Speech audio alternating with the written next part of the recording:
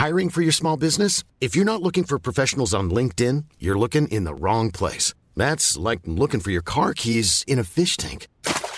LinkedIn helps you hire professionals you can't find anywhere else, even those who aren't actively searching for a new job but might be open to the perfect role. In a given month, over 70% of LinkedIn users don't even visit other leading job sites. So start looking in the right place. With LinkedIn, you can hire professionals like a professional. Post your free job on linkedin.com/people today. Burrow's furniture is built for the way you live. From ensuring easy assembly and disassembly to honoring highly requested new colors for their award-winning seating, they always have their customers in mind. Their modular seating is made out of durable materials to last and grow with you. And with Burrow, you always get fast, free shipping. Get up to 60% off during Burrow's Memorial Day sale at burrow.com/ACAST. That's burrow.com/ACAST. burrow.com/ACAST.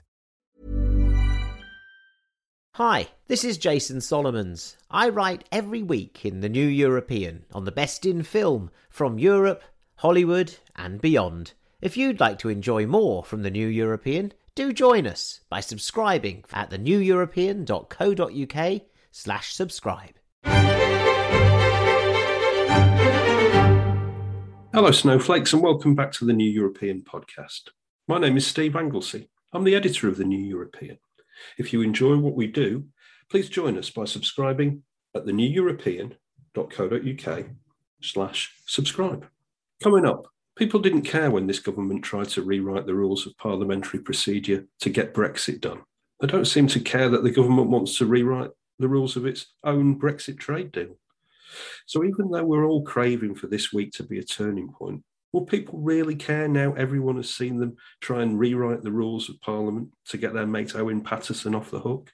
And why don't people care that this government lies and cheats? One big reason has got to be a supplicant, pro-Brexit press who let them get away with it time and again. And yes, this week's U-turn was probably inevitable once the Daily Mail finally located its spine over Owen Paterson. But for how long? And after how long? I'll be talking about this shortly with the media commentator Liz Gerard.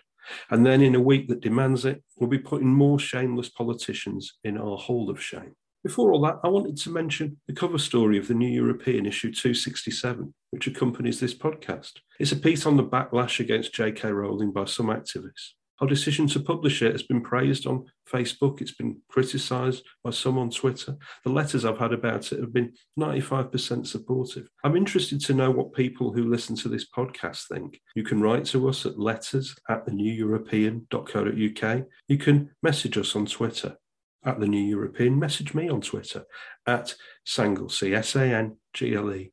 I'd like to know what you think. Now, more about Owen Paterson and the Tory media shortly with Liz Gerard.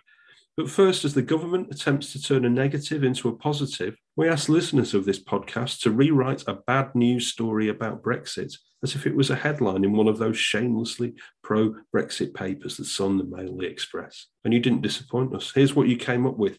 A pro-Brexit headline about the supermarket crisis first, from Millie. Strong British waistlines won't be affected by empty shelves and rotting produce. And here's one from Rob Barron. Brexit frees up space on supermarket shelves previously clogged with EU food. Rupert Slade's headline is, Lazy scrounging European lorry drivers stay at home. And we've got a few on the sewage crisis too. Here's one from Ginny. Drownings go down as Brits stay out of the water. Sally Bruce's headline is, World-beating tide of British sewage keeps French boats away. A special prize to Rory Harden for this headline. Brits go potty over EU dirty tricks.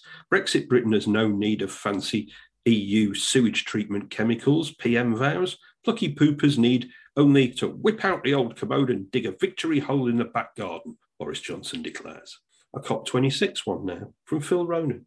Environmentalists applaud drop in CO2 emissions due to power outages, petrol shortages and rising gas bills.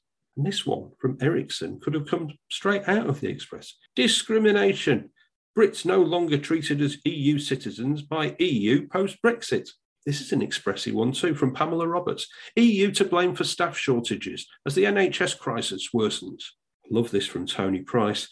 Pensioners delighted at the fruit picking for your pension rise scheme. And I also enjoyed this one from Richard Thomas. Eugenics to be renamed Genix, thanks to new British freedoms. Emily Canshon's headline is, Brave expats in Spain forced to sell their homes due to new EU bureaucracy. And Bid Mars's headline is Lucky Expats Getting Lots of Exciting New Passport Stamps. And finally, John Callaghan's headline is Up Yours EU, says Britain's army of blue-rinsed, blue passport-waving plucky pensioners on their way by cattle truck to the flooded fields in Kent to ensure the sprouts make it for Christmas dinner. We had loads of those and they were brilliant. Thanks so much. Coming up, Liz Gerard, and after her, the Hall of Shame. But first, I want to mention a brilliant new podcast from the New European. Charlie Connolly's Great European Lives tells the life stories of amazing Europeans in short 10-minute bursts. It's a superb listen, available where you got this podcast. And we'll have more exciting news of new podcasts soon. Don't forget, too, that if you want to be sure of getting a copy of our newspaper and access to our online archive, you can support the New European by subscribing at theneweuropean.co.uk/subscribe. And now it's a pleasure to welcome back to the podcast the media commentator Liz Gerard, who spent 30 years at the Times, forgotten more than we will ever know about the shenanigans of what we used to call Fleet Street. Liz, your piece in the New European this week seems very well timed. It's an expose of how the pro-Brexit press is propping up a failing Brexit, failing government.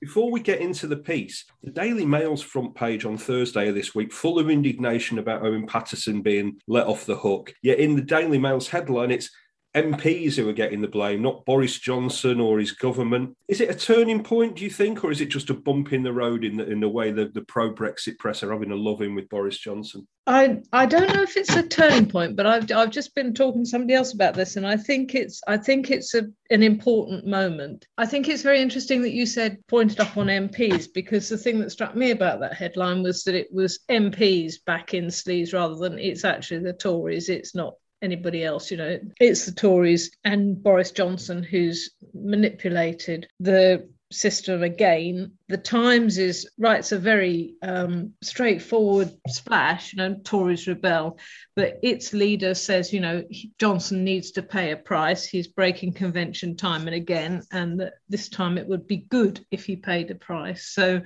yes, people are not quite so enamoured of Johnson as they were. Certainly the Mail and the Times, the Express and the Telegraph on the Paterson thing are both loyal to Paterson today. And the Sun ignored it altogether on page 1 on Thursday, which was quite right. Extraordinary. The Sun put it on page 2, but they also had a sleaze headline. They had the outrage at the sleaze vote rather than good old Paterson. So I think that there's more disapproval than there is loyalty.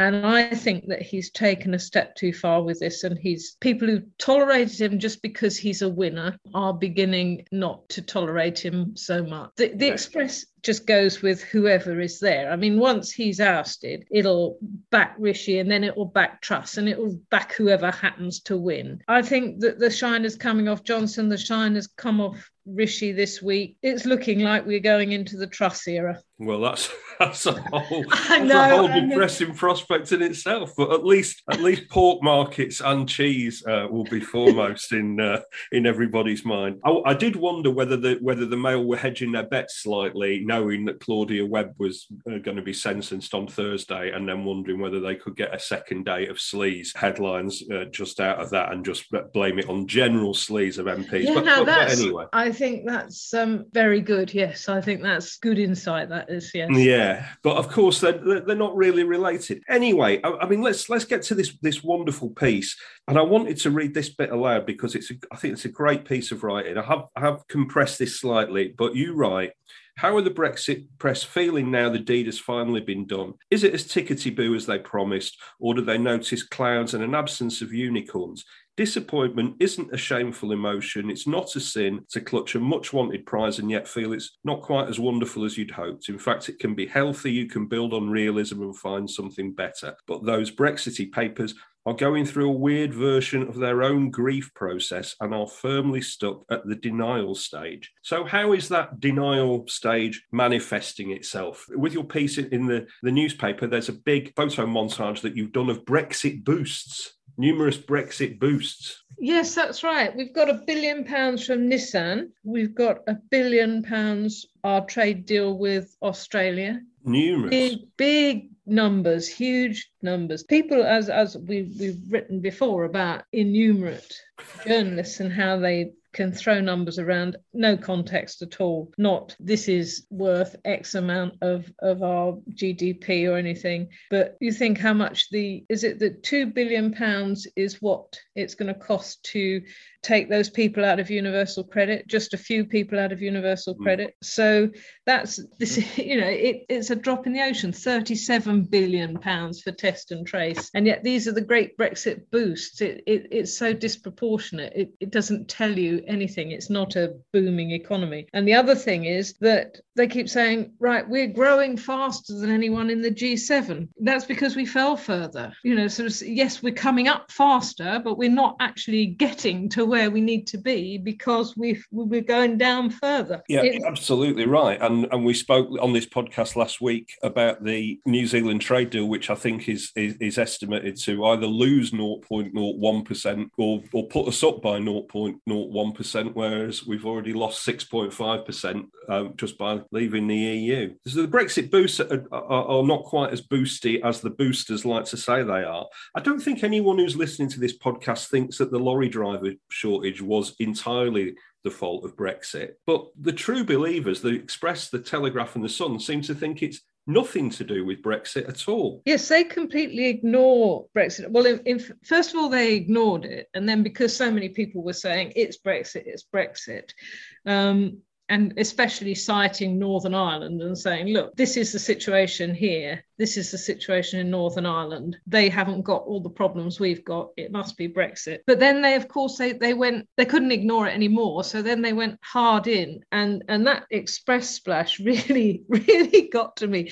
Don't blame driver crisis on Brexit. And they'd got, who was it? It was Ian Duncan Smith said it's because of coronavirus. Who else was it? It was Andrew Bridgen and Peter Bone, of course. Yes. Okay. But Andrew Bridgen was the one that really got me because he said, it's the usual suspects blaming Brexit. And I thought, and here we have the usual suspects saying, don't blame Brexit. It is it's quite remarkable, isn't it? It really is. I mean, you say another telling sentence in this piece that you've written is when you say the EU papers, the anti-EU papers are, of course, in a bind, rather like the Labour Party. Why are the anti-EU papers and the Labour Party in a bind about all of this? Well, you can't tell people that they've got it wrong.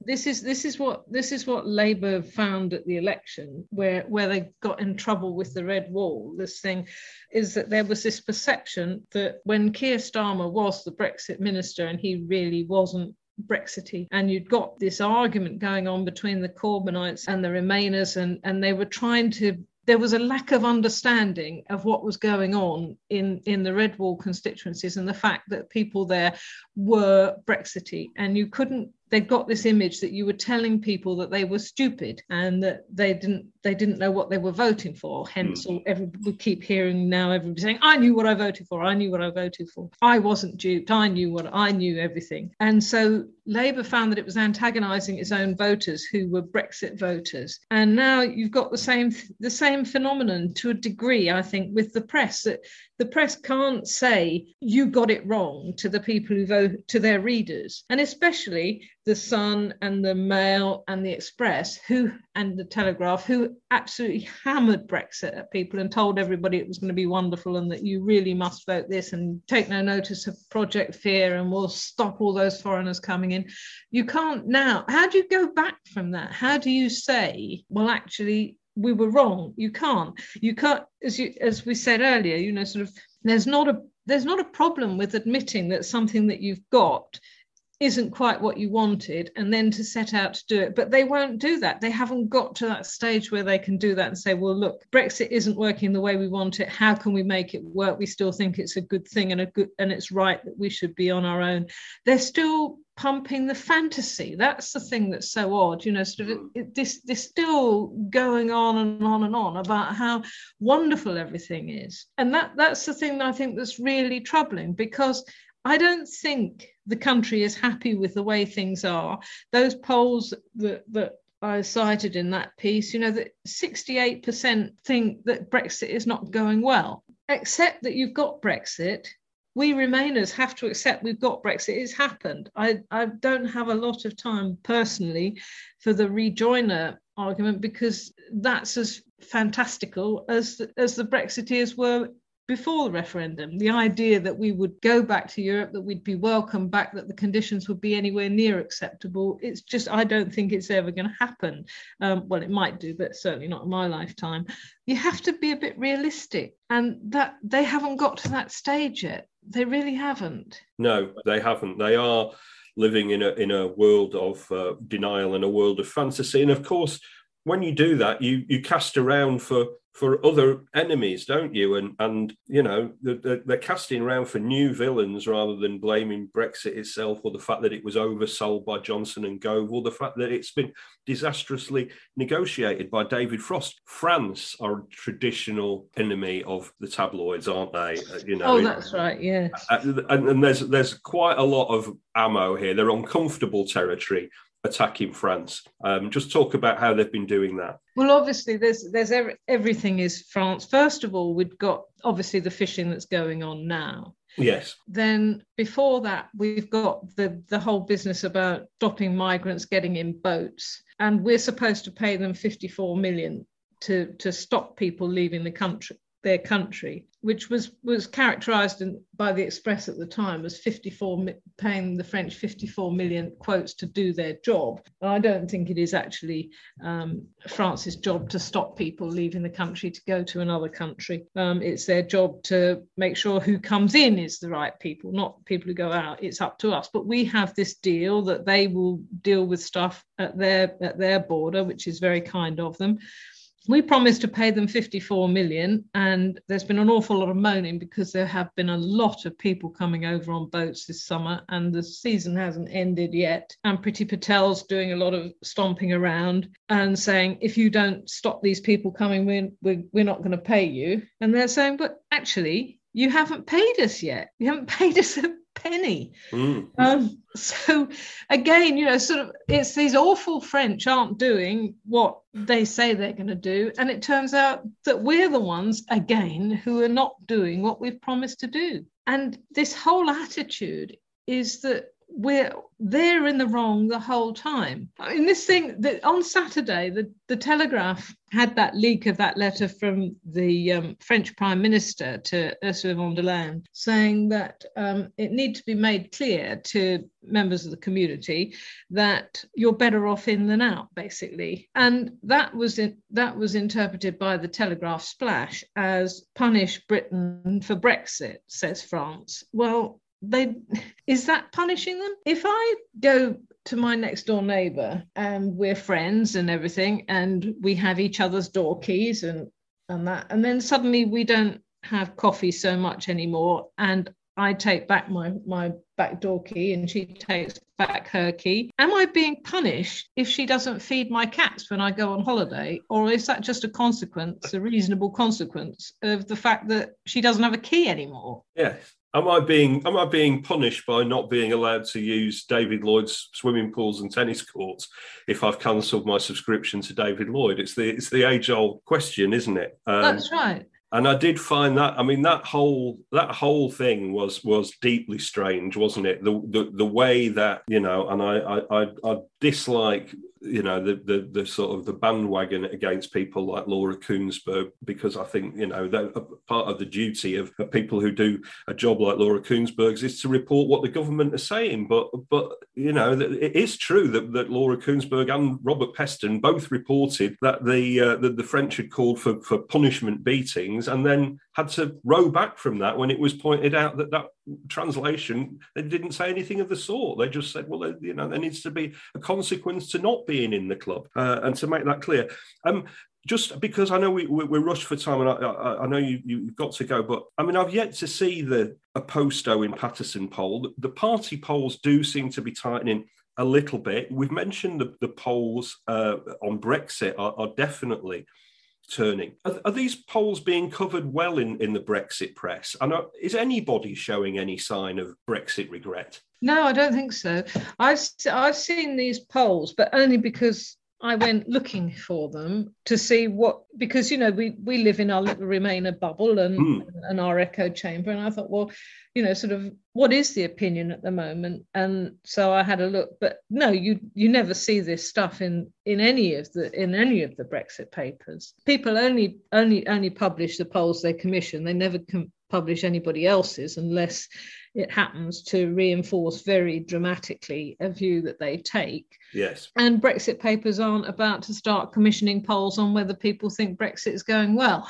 Yes, it's very true. It's very true. We do seem to be in a weird position, don't we, where I think that people are beginning to cotton on that Boris Johnson and Brexit, maybe the bloom is coming off the rose. But until those big polls turn, I don't think they're really brave enough to say so. Do you think that's true? I think that Johnson is on dangerous territory at the moment because he's got Brexit isn't going well. He's got the sleaze thing today or this week, and he's got the budget, which didn't quite go the way that they tried to stage manage it. I mean, they leaked so much in advance, and it was all the good news, obviously, that they leaked in advance, that there was very little left for the day. And they obviously thought that we were all going to go on beer and fags, so they posed for their photograph with their chinking glasses and everything. How much do you pay for a pint of beer? £3.50, £4, £4.50? Do you know exactly? Do you know within 10p how much you pay for a pint of beer? Well, you're probably asking the wrong person because but 3p in a couple of years' time on something that you wouldn't even notice today is, they're stuck in another era if they really think that that's the thing. And of course, the Daily Express duly did the thing, but even the Sun, which illustrated so many stories about coronavirus with pints of beer and when we were going to be allowed to go back to the pub, even the Sun kept that off the front page. It just didn't work the way they wanted it to work. And the Tory press are not happy with all this spending. They're not happy with the tax burden. They don't like the borrowing. They don't like the taxation. They don't like the spending. So the Telegraph and the Times and the FT, they're all looking at them and thinking, this is profligate. And so he's losing them on fiscal prudence. He's losing them on sleaze. He's in a dangerous position, I think, at the moment. He is. And just wait to see what happens if he has to tell people to stay indoors again or not go to the pub and luxuriate in their 3p off a pint of beer. It's always a pleasure. My thanks, as always, to the great Liz Gerard. You can follow Liz on Twitter at GameOldGirl. You can read her dissection of the supine Brexit press in the New European issue 267 on the streets now or online at theneweuropean.co.uk. And finally, in a week that demands it, the Hall of Shame, it's where we put putrid pundits, pompous politicians, things that get my goat generally. Really hard to know where to start this week. We'll go on to Owen Paterson in a minute. First of all, let's go back to what we were talking about with Liz Gerard, the pro-Brexit, anti-France papers who, despite this being a shameful week for the government, are trying to paint the release of the trawler as some kind of triumph. All this dispute has shown is that the failure to give enough licences to French fishermen mean that our government is now loathed by fishermen on both sides of the channel. And amid all the sabre rattling, what we should really be focusing on is the plight of the people in the British fishing industry who didn't get detained in Le Havre. Many of them are feeling done up like kippers by a Brexit that's delivered only red tape and higher costs. I was very struck by a couple of people who've been interviewed recently. One was a guy called Paul Corrin. He was a captain of a boat in Cornwall. He voted leave in 2016 and he said this. He's had to sell his boat now and he said this. I think we've all been stabbed in the back. We were promised loads of stuff and it hasn't materialised and it's not going to materialise. And then there's a guy from Ian Perks, from Devon. He's another leave voter. He's a fish merchant. He says that leaving the EU has increased his paperwork tenfold and his costs have jumped by £300 a day. £300 a day. He said Brexit has certainly been detrimental to our business. I'm the first person to put my hands up and say I was wrong. Now I am paying the penalty. Meanwhile, there's a report that the fishing industry will have lost more than 300 million by 2026. And that prompted the National Federation of Fishermen's Organisation to say, the best opportunity in a generation to revive the UK's fishing industry has been squandered, and we must act swiftly to learn from these lessons and to support the sector in future negotiations. Now, that's all very well, isn't it? And I hope that does happen. But what hope now for sensible negotiations when you stomp around declaring war with France? It just goes to show one thing. The fishing industry needed Brexit like a fish needs a bicycle. And now, alack, egad, harumph, it's Anne Widdecombe corner. It's the time of the week when I read out the most ridiculous bits from Anne Widdecombe's ridiculous column in the Ridiculous Daily Express. Silly little Greta Thunberg pontificates about matching actions to words, but oddly, she does so in Scotland and not Beijing, writes Anne Widdecombe. I think Greta Thunberg was pontificating in Scotland and not Beijing because COP26 was in Scotland and not Beijing. And if she was pontificating in Beijing and not Scotland, wouldn't people say, why is Greta Thunberg pontificating in Beijing and not Scotland when COP26 is in Scotland and not Beijing? She must be as mad as Anne Widdecombe. And finally, in the Hall of Shame, I want to talk about the biggest loser of a shameful week for the government. And it's not Owen Paterson, who's been much discussed elsewhere, but it's somebody who has been badly damaged, and rightly so, by the Owen Paterson affair. It's somebody who shows how much he cares for his colleagues in the House of Commons and in Parliament in general by refusing to wear a mask as COVID cases rise. It's someone so stuck in the past that he says the fishing licence crisis happened because the French are always grumpy in October due to the anniversaries of Trafalgar and Agincourt. This mentality, this is what's dragging our country down. It's someone who railed on about Labour being partisan and he and the government imposed a 3-line whip to try and get their mate off. It's someone who suggested that Owen Paterson was acting as a whistleblower when he made negative speeches about companies in competition with the companies who were paying him. Someone who thinks that knowing quotes from the Bible and Shakespeare are more important than having a moral compass and being made to follow the rules.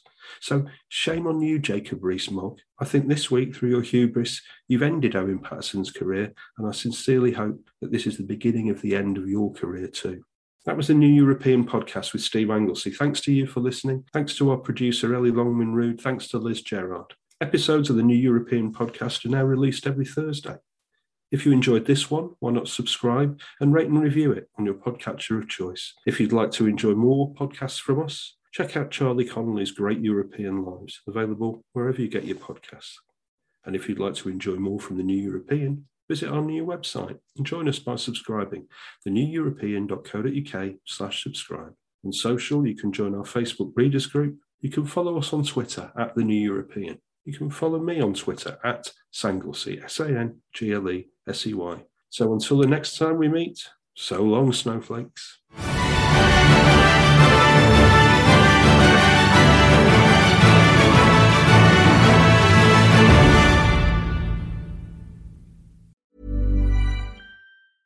Even when we're on a budget, we still deserve nice things. Quince is a place to scoop up stunning high-end goods for 50 to 80% less than similar brands.